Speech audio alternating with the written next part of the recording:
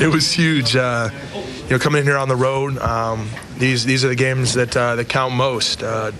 Not only because we've lost 3 times to these guys, not only because of coming off of a bad loss, and but also because of the standings and where both teams stand right now. And we got off to a good start. I thought we had a very balanced first half, and then the second half they made their run. They're a good team, especially here at their place, and we knew they were going to make a run. We saw them do it against Minnesota last game, and our guys responded well, and we just grinded it out at the end. Let's say something about you guys. When they cut it to 5 there, you didn't panic. You found a way to hold on. Well, they came out, give them credit, they came out hitting shots. I think Jeremy Lin hit about 4 contested jumpers, as did Harden, and they made their run, but we were just going to keep playing the same way that got us the lead, and we just tried to be aggressive, and Steph and Clay hit some shots there.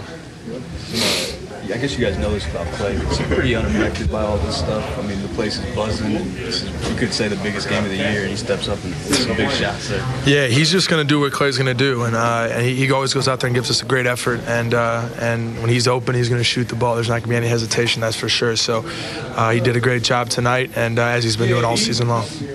Coach said he thought this was maybe Andrew's most active, fluid game of the year. Yeah, Andrew played great defensively. He protected.